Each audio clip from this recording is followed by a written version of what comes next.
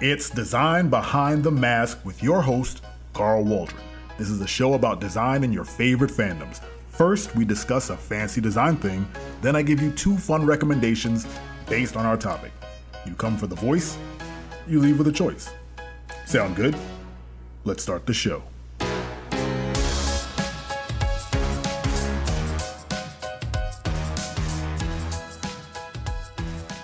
Hello, fans of fandom. It's Design Behind the Mask. I am your host, Carl Waldron, and today is a bit different, but still just as fun, I'd hope. I'm going to share some personal stories of my fandom. Don't worry, it's all positive, no frowns, all smiles. I don't have a recommendation portion at the end, but maybe by the time I get to the end of the story, I'll have one. I think I have one. I don't have one, but we'll get there. And I'm rambling. Let's start it. Come on, let's go. Today's topic is how I started loving comic books and video games and superheroes and stuff like that. How I was shoved into a fandom, basically. And the person who got me into my fandom was my mother. My mom used to collect DC trading cards. Now, I don't know why she did. I never asked her. I should ask her after this. After I record this, I'm going to send this to you. If you're listening, I love you, number 1. 2, I love you. That's 2 times. And 3, thank you. Because this changed my life. Now, I'm old. I was going to say older, but I'm old. So maybe my memory is not serving me perfectly, but this is how I remember getting into fandom. So, my mother had a box of DC trading cards. I don't know why. I'll ask her. But one day, she just handed me this little white box. And I was like, what is this? She said, go ahead and open it. And I opened it, and everything changed. Everything was different. You know, they say that moment, and things are different now. That's when I opened that box, everything changed. I was scrolling. I was swiping. How do you say you were shuffling? There you go. I was shuffling through this deck of superheroes and supervillains. All these old hero heritage cards, and I see Shazam. It's this powerful card of Billy Batson and Shazam standing in front of some what is it? I don't know the name of it. Statues? They're not statues. They're like busts of demons or whatever. It's this DC Comics card. It's a beautiful card. It says Shazam on the front. I fell in love immediately with these trading cards. I mean, it kicked off a part of my life that I genuinely miss, where I would leave the house with very little money and come back with a deck of Marvel cards.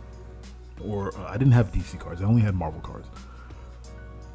I would go to the corner store, and whatever little money I had that I would either, scrape together from change in the couch, or that I begged out of my parents, or that I got from my angel investor, aka my dad, who would send me on newspaper runs on Sunday, and I would get to keep the change sometimes, and then I would get an allowance. I would take all that money, all that green paper, and I would take it to this corner store in Brooklyn, New York, that basically sold knickknacks, toys, all these weird things. But they had the trading cards, and I would go there not every Sunday, but quite a few Sundays, and just spend all my money on trading cards. And I tell you, it was an obsession. I couldn't stop. Every time a new foil pack would come out, or some new like Topps version, or I had so many different versions of cards that came out that I was obsessed with. Specifically, I would love to read the power stats on the back. Now, if you're younger and have not experienced these sort of X-Men or Marvel or DC trading cards, they were They were like baseball cards. Another old reference. They were trading cards.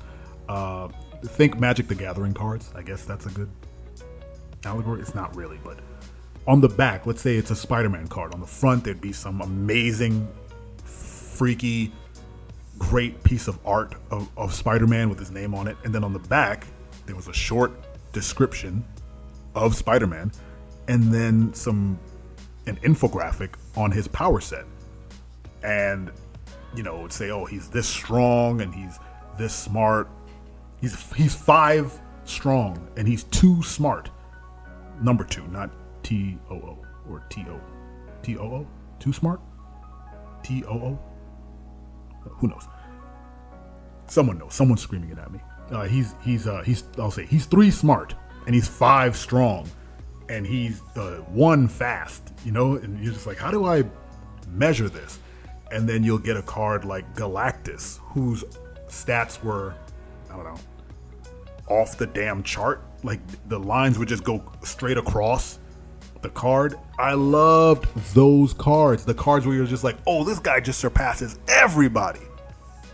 And what these cards did was help facilitate the nerdiest conversations you can possibly have on a playground.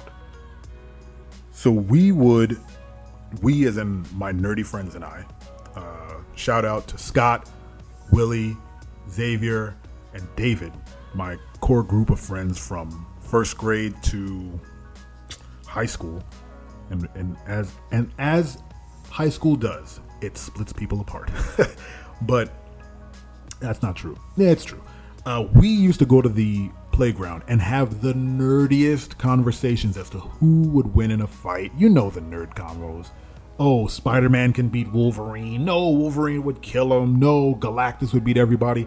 And I would enter these conversations with my cards as data. Now, who would have known that I was being a little like UX UI designer as an 8 and 9-year-old? Because as a designer who works on products or brands or whatever you're designing, the only way to ensure that your design will get passed through is to have data to back up your decisions. Now, that's why you always test a product before you put it on the market. You put it in front of who? Not the stakeholders. You put it in front of the people who are going to end up using it. That's right. You go directly to the user base and you have them test your product. You have them test your marketing campaign. You have to whatever. You test your stuff. And if it passes the test and you have solid, quantifiable data to back up your decisions, you walk into every meeting with your head held high. Because guess what? Whoever's planning on buying this thing liked it. So you can then turn stakeholders and C-suite people's opinions of your design. You can say, well, I appreciate your thoughts, but 35% of the people we tested who are the core user group do not agree with you, or they do agree with you, and the other however many percent is left agree with me. So I think we should move ahead with this, and we will table your feedback for our retrospective at the end of this sprint. Boom! Look at that. That's how you handle that. Maybe not as flippant, but I'm trying to entertain you. And I'm off topic once again. Cards. The amazing part of this card is they were a portable fandom. I can take them anywhere. And I took it very seriously. So that box that my mother handed me evolved from that into a folder of plastic. We used to call it just quote unquote plastic, where the plastic sleeves where you put the cards in. And I had that. I would take that with me to school, this big heavy notebook of trading cards with, my favorites, Wolverines, they had team up ones with like Venom and Sabretooth. And there was this crazy scenes that these artists would just depict on these cards, and it was amazing. Then on the back it had lore. I have tried to find an equivalent card selection these days, but everyone just makes like Pokemon, Yu-Gi-Oh, and Magic the Gathering style trading card games where you're battling each other versus just like baseball card style. Here's some stats on this hero or this villain. We need to get back to that. And I think Secret Identity, the design agency built to design for pop culture, I think one of our internal projects is going to be no, I don't think so. You heard it here first. Secret Identity will be creating a set of our own trading cards with, stats on the back, engaging art on the front. I'll find some really great artists and see if they are available to make some superhero art for these cards, and it'll be, some limited edition stuff. And what I'm thinking of is to kind of move it back to Magic the Gathering Magic the Gathering. They sell these ornate, unique decks. It's called Secret Lair. I have a deck of Magic the Gathering cards from the Secret Lair. What's it called? I don't know what it's called.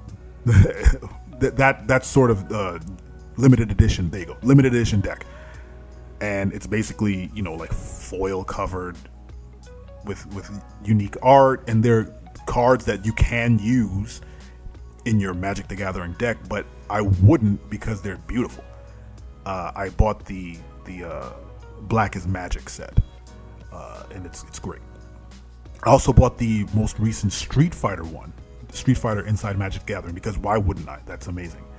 And I will find some really good like plastic covers for all the cards and put them on display, because Lord knows I do not know how to play Magic the Gathering. I've tried to get my wife to play with me. She's down. We just don't know how to play it. We have full decks of Magic the Gathering cards and we don't know what to do with them. One day we'll play it, and we'll play each other, and we won't know if we're losing or winning. We won't know who's doing what right, but we'll have a good time, and that's all that we can ask, right? Go have a good time. So I would port these cards around. I went on another tangent, but you got some good information. You know what projects Secret Identity is working on diligently in our labs. I would port these cards around, and I would take them to school. I would show them to friends. And here I said it was all smiles. This is one frown, but I'm over it. I took my cards to my daycare center. Daycare is in like after school program. There you go. And I was showing a couple friends like this amazing set of cards, all crisp, mint, no bends on the edges. You know those kind of cards where you don't have they're still pointy. Oh, they were beautiful. It was a bunch of X-Men cards. And then I put it in my bag, and then we went to recess, and after recess, my cards were gone. Someone stole, no joke, I would say 25% of my collection. That's a huge chunk. Just a full ass deck of X-Men cards. And I know exactly who took it. He is in jail now. Oddly enough, it wasn't the first time he stole, wasn't the last, and he actually ended up in jail for something way worse than stealing, which we won't get into here. But 25% of my trading cards were stolen, and I mean, I got over it. I mean, I don't think I ever got over it. I'm still kind of sore about that. Those were some really good cards, but of course, life moves on, and the majority of the cards that I have left, I actually have behind me on my shelf. I actually got it back from my mother's house, and I look at them periodically, which is what triggered my need to create these cards again. So we're gonna do it. We're gonna do something. I can't say that we'll do Marvel or DC characters. We might have to do Secret Identity characters. We'll see what we end up being able to do. Got to talk to legal. But I do want to create a set of trading cards. And maybe there'll be battle cards. Nah, they're just going to be stat cards. We're going old school with it. And we'll have, special limited edition decks from different artists. It's going to be great. It's going to be fun. It's going to be a nice design project that everyone should love. That's kind of everything I wanted to say about it. Kind of a short episode, but that's fine. I guess to close it out, I would say I'll pose a question instead of a recommendation. What started your fandom? How did you fall in love with something? Who introduced you to your fandom? Was it a friend? Was it your parents? Was it a TV commercial? What triggered you to be interested in whatever you're interested in? It could be like, oh, my older sister gave me the first Harry Potter book and now I'm a Harry Potter head. Or my cousin came over and used to bring Smash Brothers and now I'm a pro Smash Brothers player. I don't know what it is, but share your stories with us. You can share it in the comments below. You can find us on social media that I don't remember yet. Oh, you can find us on Instagram right now. It's Secret Identity INC. We'll make sure that kind of sticks around. If it changes, we'll put it in the show notes. But right now, Secret Identity INC on Instagram.